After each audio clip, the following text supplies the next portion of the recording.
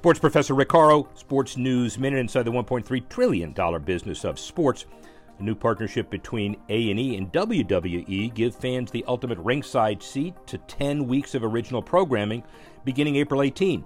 The partnership, according to Synopsis Sports, features 8 two-hour documentaries under the Biography banner, as well as a new series, WWE's Most Wanted Treasures.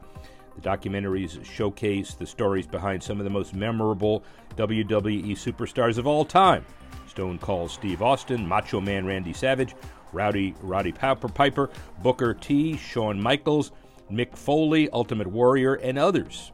Led by Stephanie McMahon and Paul Triple H Levesque, launches a hunt for some of the WWE's most iconic missing memorabilia, such as Kane's original mask, Ric Flair's butterfly robe, Andy Kaufman's neck brace, Andre the Giant's passport, and more. We're thrilled to unveil the stories behind some of the greatest legends and moments in WWE history, said Stephanie McMahon, WWE brand officer. Together with A&E, we've created an incredible slate of programming steeped in nostalgia that'll inspire and entertain audiences worldwide. Sports Professor Rick Horrow, Sports News Minute.